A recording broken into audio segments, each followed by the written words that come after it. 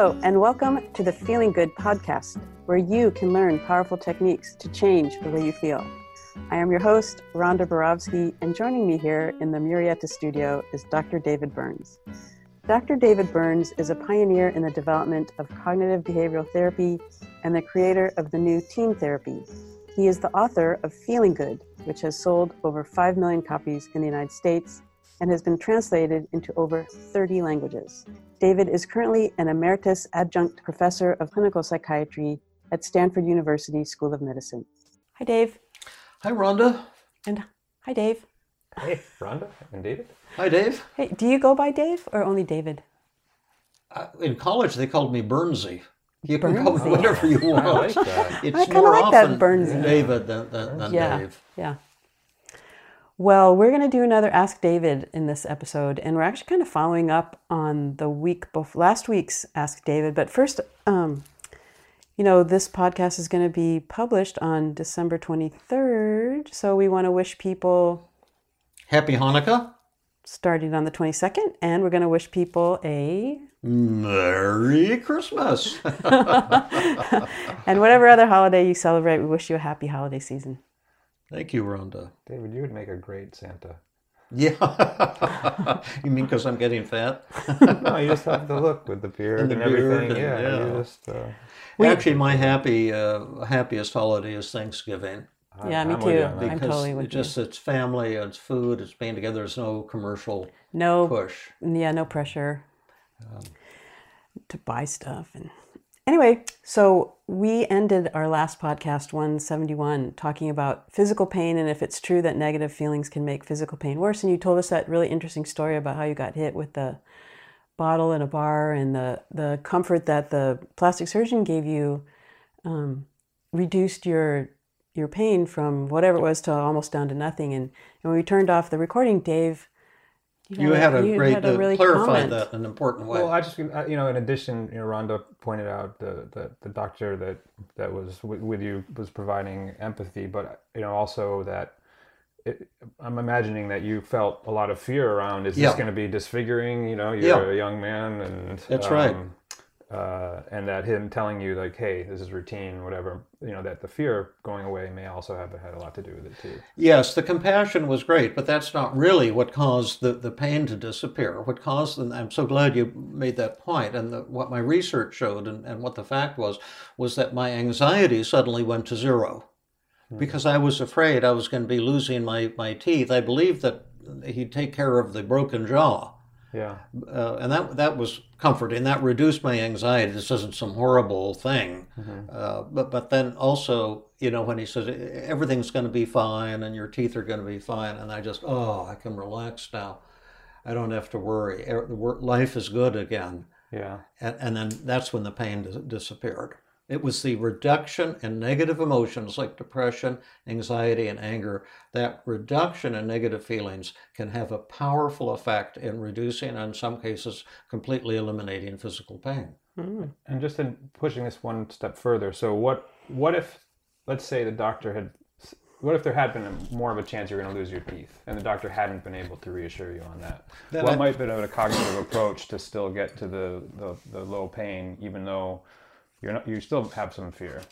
I'd have to think about that. That's like a new patient with a new, different problem, and we'd be doing a daily mood log and looking at cognitive distortions and doing paradoxical agenda setting. One thing I never like to do is to throw a solution at a problem. Okay. I had a story too.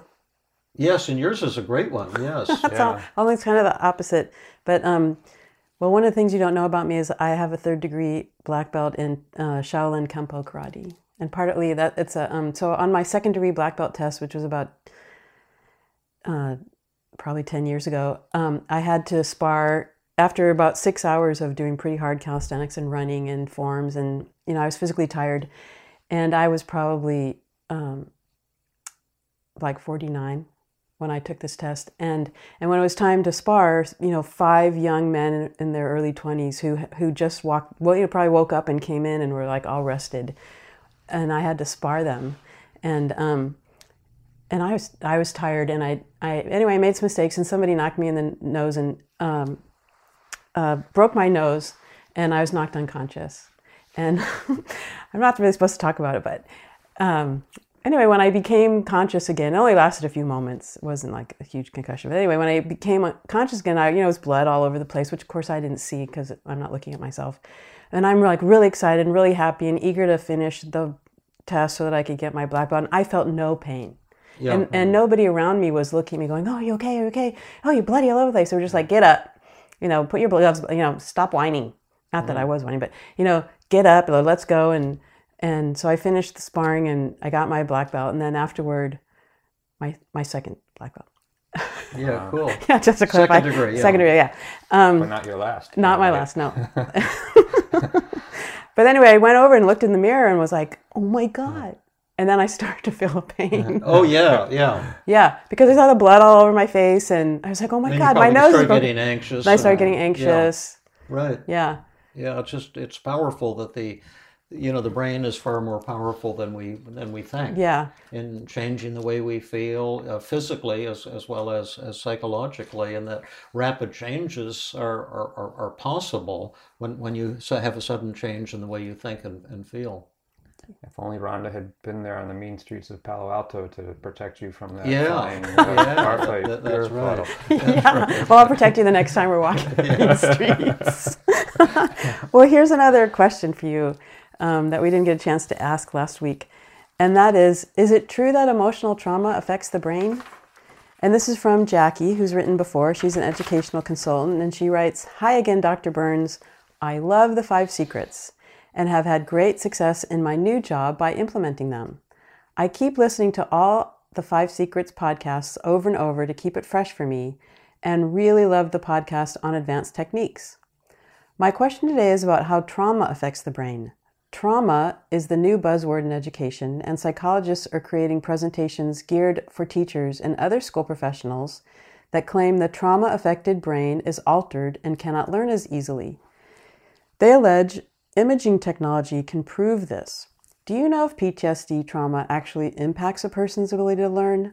I thought that it was the negative thoughts that interfere with attitudes toward learning, not an actual brain impairment.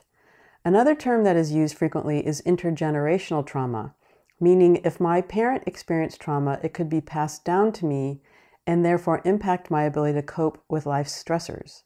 Any thoughts? Any credible research you're aware of? In the Ask David episode, could you also include your opinion on how adverse childhood experiences impact people's mental health and ability to cope? There are a range of experiences cited in studies from moving around a lot in childhood to witnessing a murder to molestation. After listening to your podcast, episode 147, when Garry talked about the PTSD he experienced, I was satisfied with the effectiveness of TEAM to treat trauma rapidly. But then I remembered a documentary I had seen about, quote-unquote, feral children who were extremely neglected as children, and I wondered, if there are some cases where the psychology or the potential of a person is forever impacted by an adverse childhood experience. Your take? And then she's an educational consultant for what we have disguised as the Mountaintop School Division. And those are cool questions, and I'll babble a little about each of the 3 things, and you guys can throw in your 2 cents worth on it. I'm kind of have pretty strong negative emotional reactions, anger and frustration and annoyance, when people throw around buzzwords.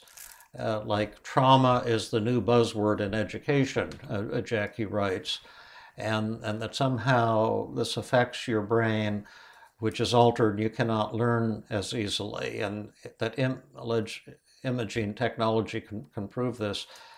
Just as a physician, I'm a board-certified psychiatrist. I'm certified by the Board of Psychiatry and Neurology, and while I'm all in favor of research, when I read claims like this, I find them personally offensive and not consistent with my knowledge or my experience. I mean, certainly if someone's had severe trauma, they say been in Afghanistan and a bomb blows up and they get, a brain syndrome. They're knocked unconscious and they're getting, brain damage. that's certainly a physical injury. But people are just talking about traumatic experiences growing up, and what I've treated so many trauma patients in my career, and the interesting thing is, of all the patients I've ever treated, trauma patients are by far the easiest to treat and the quickest to learn the things that I'm trying to teach. I did a trauma workshop the last several years all over the US and Canada, and I probably treated 40 or 50 people live in each workshop. I treated a live volunteer, and they all had severe trauma, rapes, multiple horrible auto accidents. I had a woman who was kidnapped by a serial killer. Pretty extreme kinds of things, and every single person recovered pretty much completely from their depression and anxiety in a single therapy session lasting roughly an hour and a half to 2 hours. So I just haven't seen this kind of claim in reality, and working in the trenches with massive numbers of trauma patients. But also, to tell someone you have a trauma-affected brain that is altered and cannot learn as easily would seem to me to create a kind of a negative mindset on the part of the student, which doesn't sound very encouraging to me. Well, I think she's referring to the study that Kaiser did in the 1990s, where they asked all their patients, or during a certain time period, about the negative experiences that they had experienced. Yeah. And then compared them to, and just like she said, they could have been, witnessing a murder, or your parents' divorce, or frequent moves, or other. I think there's 18 identified adverse childhood experiences, and then they're correlated with poor physical and mental health in adulthood. Like, the more ACEs you've experienced, the worse your outcome is in terms of your physical and mental health. It's also in the news, and I don't know if she's from California. I don't think she is, but Nadine Burke-Harris, who our Governor Newsom appointed the first state Surgeon General. There's a federal Surgeon General. She's the only Surgeon General for the state, and she's a pediatrician who's done a lot of research on adverse childhood experiences, and she is advocating now that anytime someone goes to a medical appointment, that they get screened for what they've experienced, which provides a lot of information to the medical provider that they're seeing. And what you're saying is, because you've experienced, and like somebody was like, oh, you've experienced all these traumatic things, you're doomed. Yeah, exactly. And what you're saying is, you've had these experiences. In my experiences, the more you're trauma not doomed. You've had, the easier it's going to be to get you to a state of joy and euphoria and get over the depression and anxiety. I did an informal study at Stanford when I was validating my easy diagnostic system. And we studied 178 consecutively treated, admitted patients to the psychiatric inpatient unit. And one of the scales I had to validate was my PTSD scale, which was one of the screening scales, because we're trying to assign diagnoses to the patients. And on the page before they filled out the symptoms of PTSD, I asked, if you had any severe, significant traumas in your life. And I thought, a few patients would have some ultra severe trauma. And I don't think there was a single patient who didn't list at least 20 traumatic events. Right. And it wasn't true that there's some subset of patients that have had some severe trauma. All human beings have had trauma. Now, I've had 2 of the worst traumatic events in my life in the last 4 weeks. Very disturbing things have happened to me, and I'm not pleading to be a victim. Both things turned out great, and one of them led to a wonderful deepening of a relationship with a colleague. But they were very, very painful and disturbing to me. But to me, this gives us opportunities for growth, for learning, for developing greater intimacy, and also I started my career as a full-time researcher. I do reviews are sent to me from research journals to say, is this article worthy of publication? And when I see research reported by the media and gets popular, I shouldn't say this because I'll sound like a grouch, but I never ask the question, what does this research mean? What's the interpretation? I ask the question, was this research worth publishing? Mm-hmm. Is it validly done? And the answer to that, 99% of the time, it's no. Wow. And that's frustrating to me too, because people, they just want to cite research. My wife, who's way smarter than I am, is a PhD in clinical psychology, and is the most brilliant, aside from yourself, the most brilliant psychologist I've ever and Jill, love it. And Jill, encountered. And I asked her the same question, and she said she too she doesn't follow research anymore because she doesn't think there's any valid research in our field, hardly any at all. And that's probably a slight overstatement, but I'm tired of people throwing away these buzzwords, pretending they know something. But I really like what you're saying, that we all experience negative experiences, and it's not an automatic like death sentence or like automatic, you're going to have a horrible adulthood, because it's hopeful that there's positive results can still occur. Powerful tools to change the way you think and change the way you feel. Have you ever had any traumatic events, Dave? I was thinking a long time ago, I took this 2-day workshop that involved, where it was a number of people, and people would share about things that had happened with them, and there was a lot of talk about what happened in childhood, and the gamut of things that people shared was from someone whose father wasn't maybe as loving as they would have preferred, to someone who was like raped and molested by their uncle or whatever. Yeah.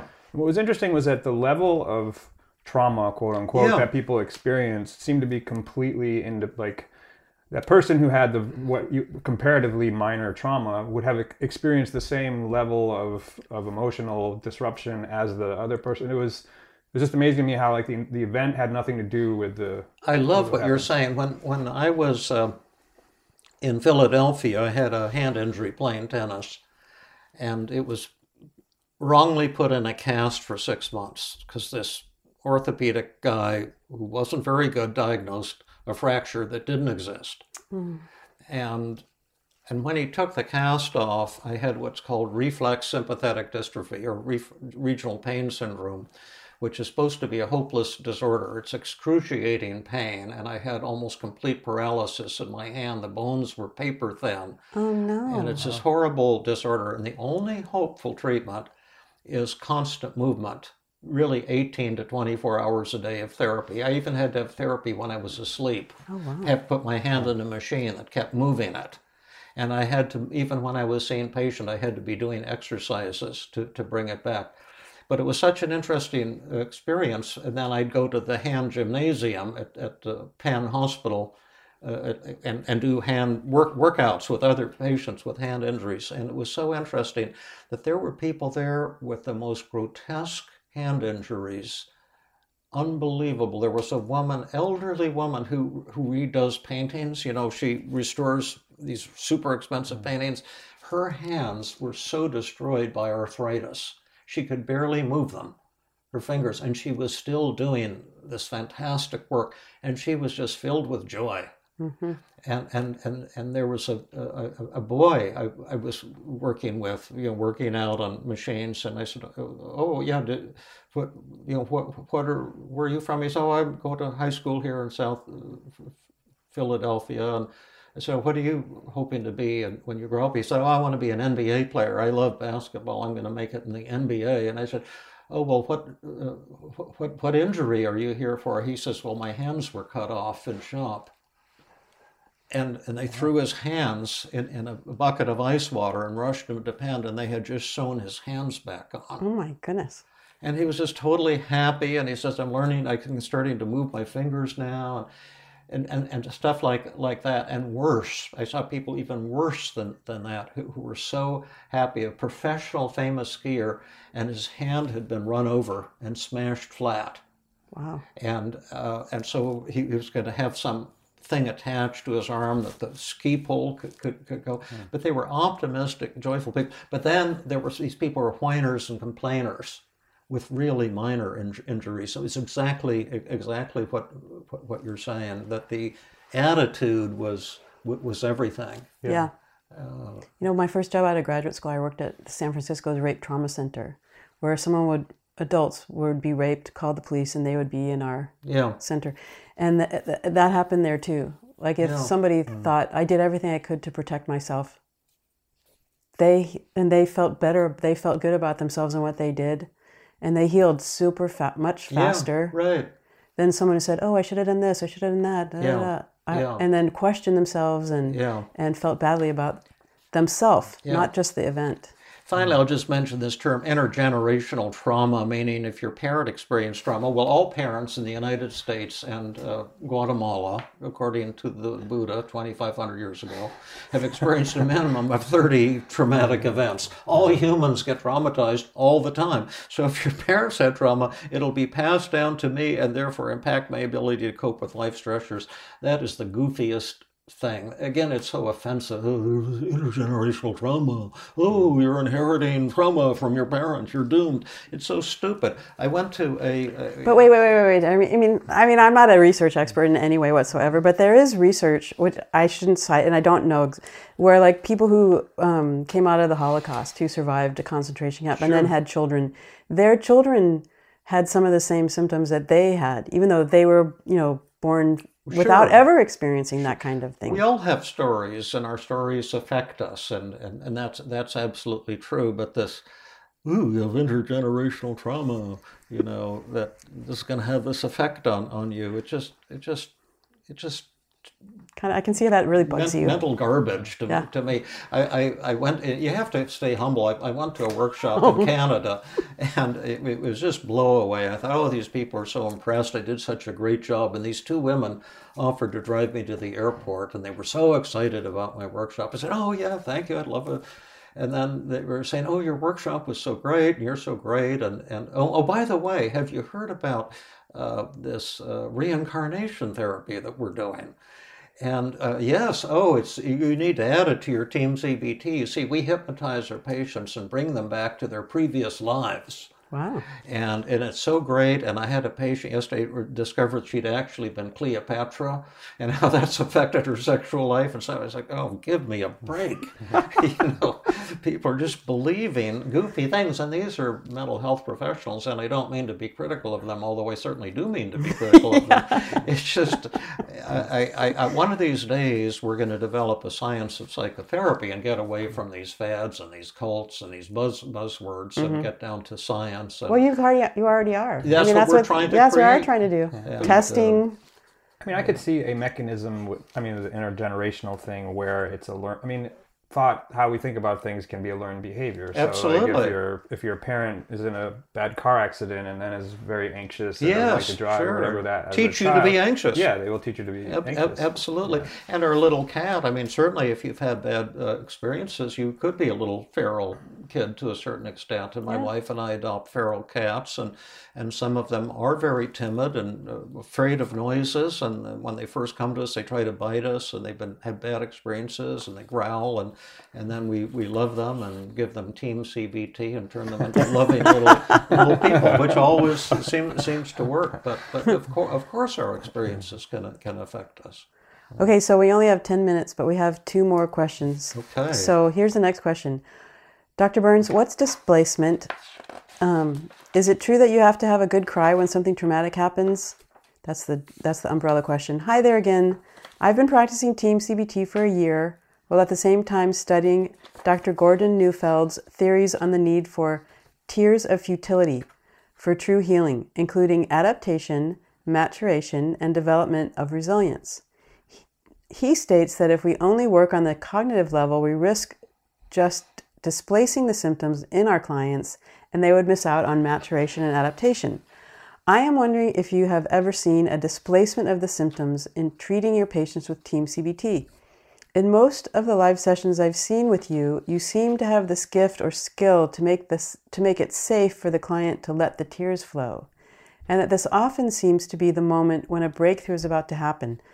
So I wonder if you think the client needs to shed tears, or at least feel the feelings of futility or true sadness, before we should move forward toward methods in addition to getting perfect empathy scores. And what role do you think tears play in the healing process? Thanks. Well, I'll make my millennia. contribution short, although I have a bunch of bullet points for the show notes. But I think that tears can be wonderful in therapy, and they show that the patient trusts the therapist. And during the empathy phase of TEAM-CBT, I think it's great if the tears flow to develop a bond between the therapist and patient. And when you cry, you're saying to the therapist, I trust you, and I'm willing to show my vulnerability. So I think that's great. I always get a little suspicious when people say this thing has to happen in certain kind of patients, because everyone has a different path to enlightenment, and I work with the individual, not some rule book that says this or that has to happen at this or that phase of therapy. And I've had plenty of patients who recovered completely without some tearful phase in the treatment. What But are I your also thoughts? thinking that she's kind of buying, I don't know, but it sounds like she's kind of buying into a myth that when you do cognitive behavioral therapy, it's only about your thoughts and we ignore feelings. Yeah. But TEAM-CBT is Which is so nonsensical. It's interwoven, your feelings and your thoughts. Absolutely. Yeah, the feelings are crucial. In the empathy phase, Yeah. you're trying to encourage the patient to share feelings and to acknowledge the feelings and not to help them and to be them with them. I treated a woman that we might have talked about on a previous podcast, but she'd had horrible trauma for decades, and just during the empathy phase, I almost didn't have to say anything, and she talked and cried and we connected, and that there was just beautiful bonding that happened. Did that cure her? No. Crying is never going to cure anyone of anything, but it allows you to use powerful tools that can cure the patient, but you need more than just empathy and tears to transform Yeah, because you're not a someone's robot. life. The therapist isn't a robot. No. A patient can't come to you and say, "Oh, I need help with XYZ," and you go, "Okay, here's the formula. Tell me about your negative thoughts. It's all over. Let's go do some exposure, blah, blah, blah." I mean, it is about trusting you, and sometimes you trust someone after you've sat in the room and cried with them, and sometimes you trust someone if you sit in the room and just talk about what it is you're experiencing. And then, that trust and that bond between therapist and patient can lead to the other work. Good therapy is magic, and magic is multi-layered. Exactly. And simplistic formulas are pretty much always going to fall short.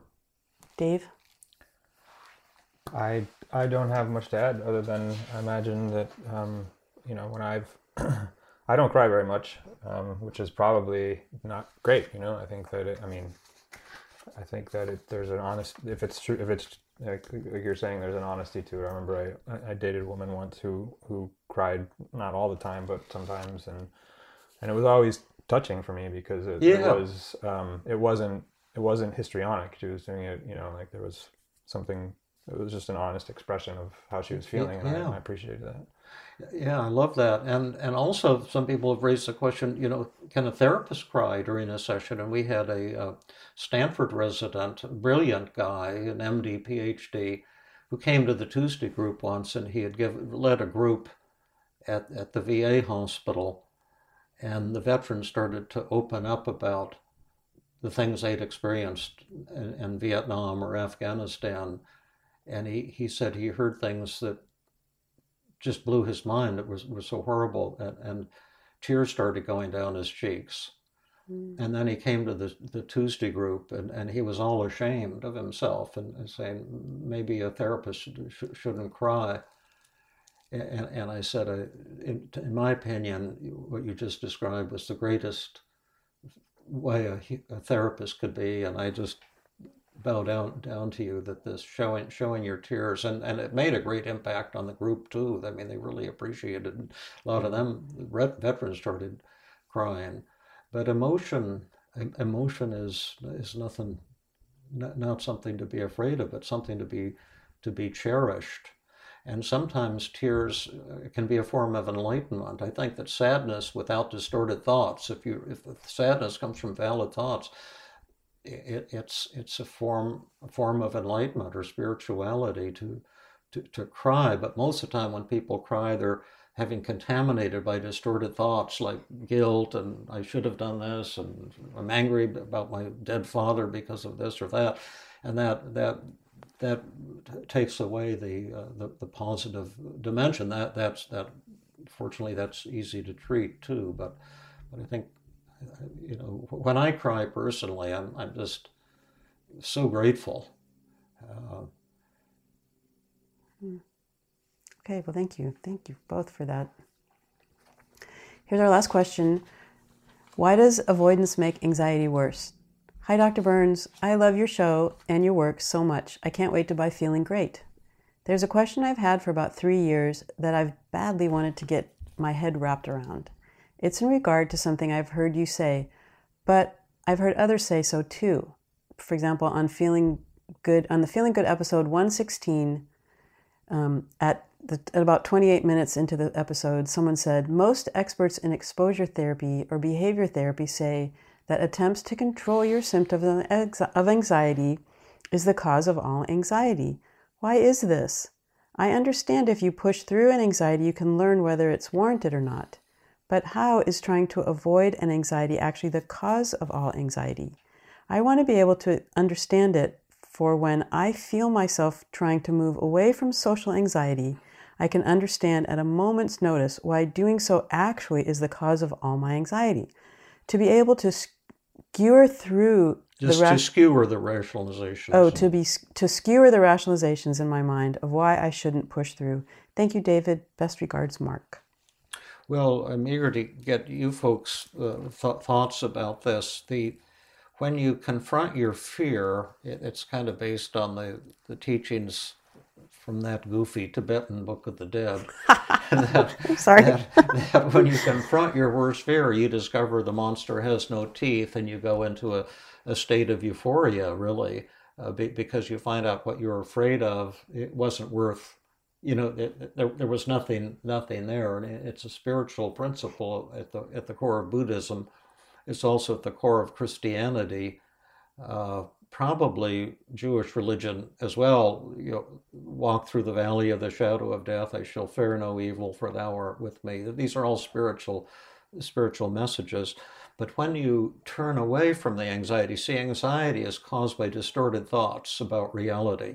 Mm-hmm. So when you turn away, when you run away, your distorted thoughts mushroom, and there's no reality to stop them. And I can give you a quick example of that, when I was young, I wasn't afraid of heights, but my mother had the fear of heights. And then as a teenager, out of the blue, I developed this intense fear of heights, and I have no idea where it came from.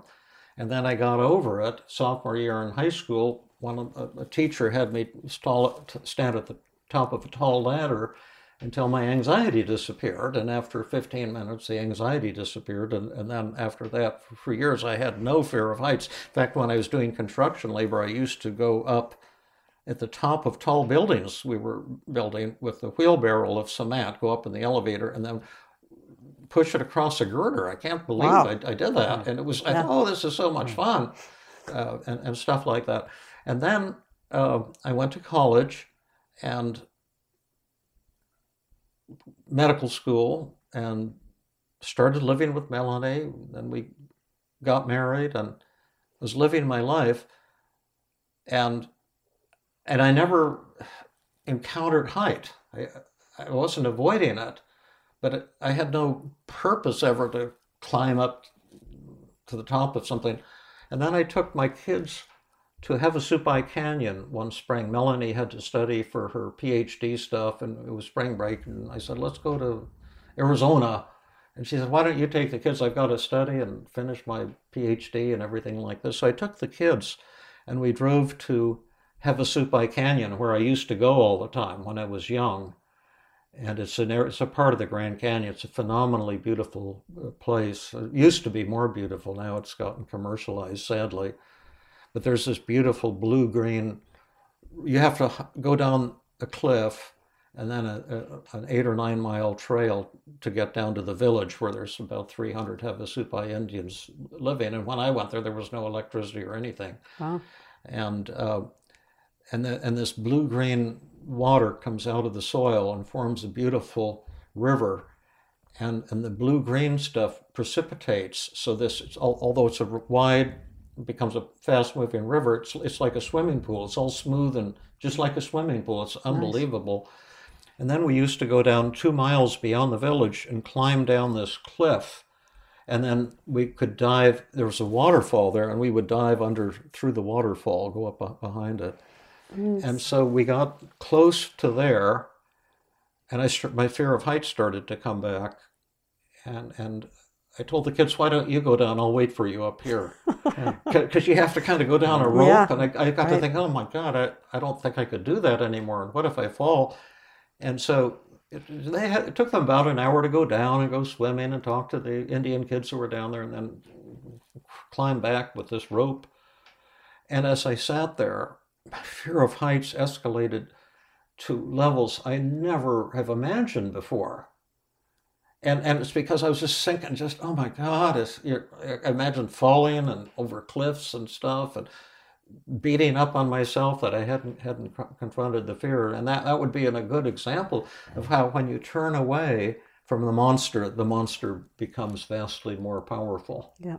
So does that answer that at all? What are you guys' thoughts about why exposure is so important, why avoiding your fears makes things worse? Maybe you have an idea about this. Well, I appreciate the question, and I'll say I'm still working on this. I had, when you were talking to me about this on a hike not that long ago with some decisions that I'm making and had fears about, and it's and you experience that intensification when avoiding confronting your fear. Yeah, and in the end, it was horrible. It was horrible, and in the end, I didn't actually I still backed down. Yeah, and made everything worse. Yeah. So my personal experience is that it absolutely, whatever the reason is, that's what happens. Yeah. Well, there's a tremendous, lucid, and amazing explanation for why avoidance makes anxiety worse.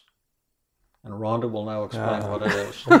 Well, because it creates the thought of, or the fear. It keeps that alive. It keeps that alive. Yeah. Like I work with a lot of kids who are estranged from one of their divorced parents, and then they start making up stories about their parent that may not be true. And because they're like, oh, I'm not going to see him. I'm mad at him or her, and they did, they blah blah blah blah blah. And I said, well, you might want to talk to him about it. No, and so the anxiety about meeting their parent or making the decision or going on the hike, and if you graph it just keeps going up and up and up and up and up. The distortions continue. Yeah, the distortions continue.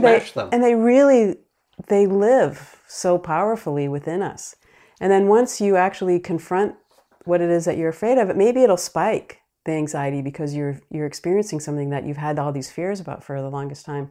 But eventually, there'll be a baseline where you're like, oh yeah, maybe it's not so bad. Oh yeah, oh my God, oh. And then eventually it'll just, kind of poop out.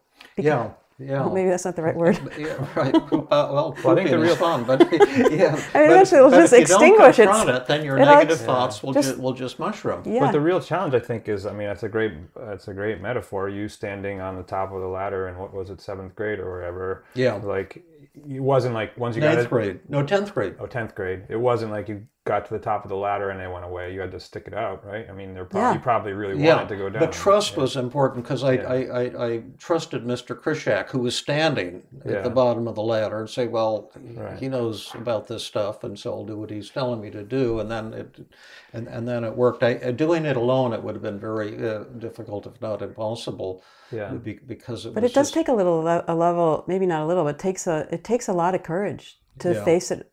Because anxiety and the fear might spike, but you have to trust the person that you're with, or this process to understand that it'll eventually extinguish. Well, that was a great question, Mark. I think actually this is Mark Samuelson, to use his last name. And thank you, Mark, for you've sent us other really cool questions too, and we've got them on future Ask David's.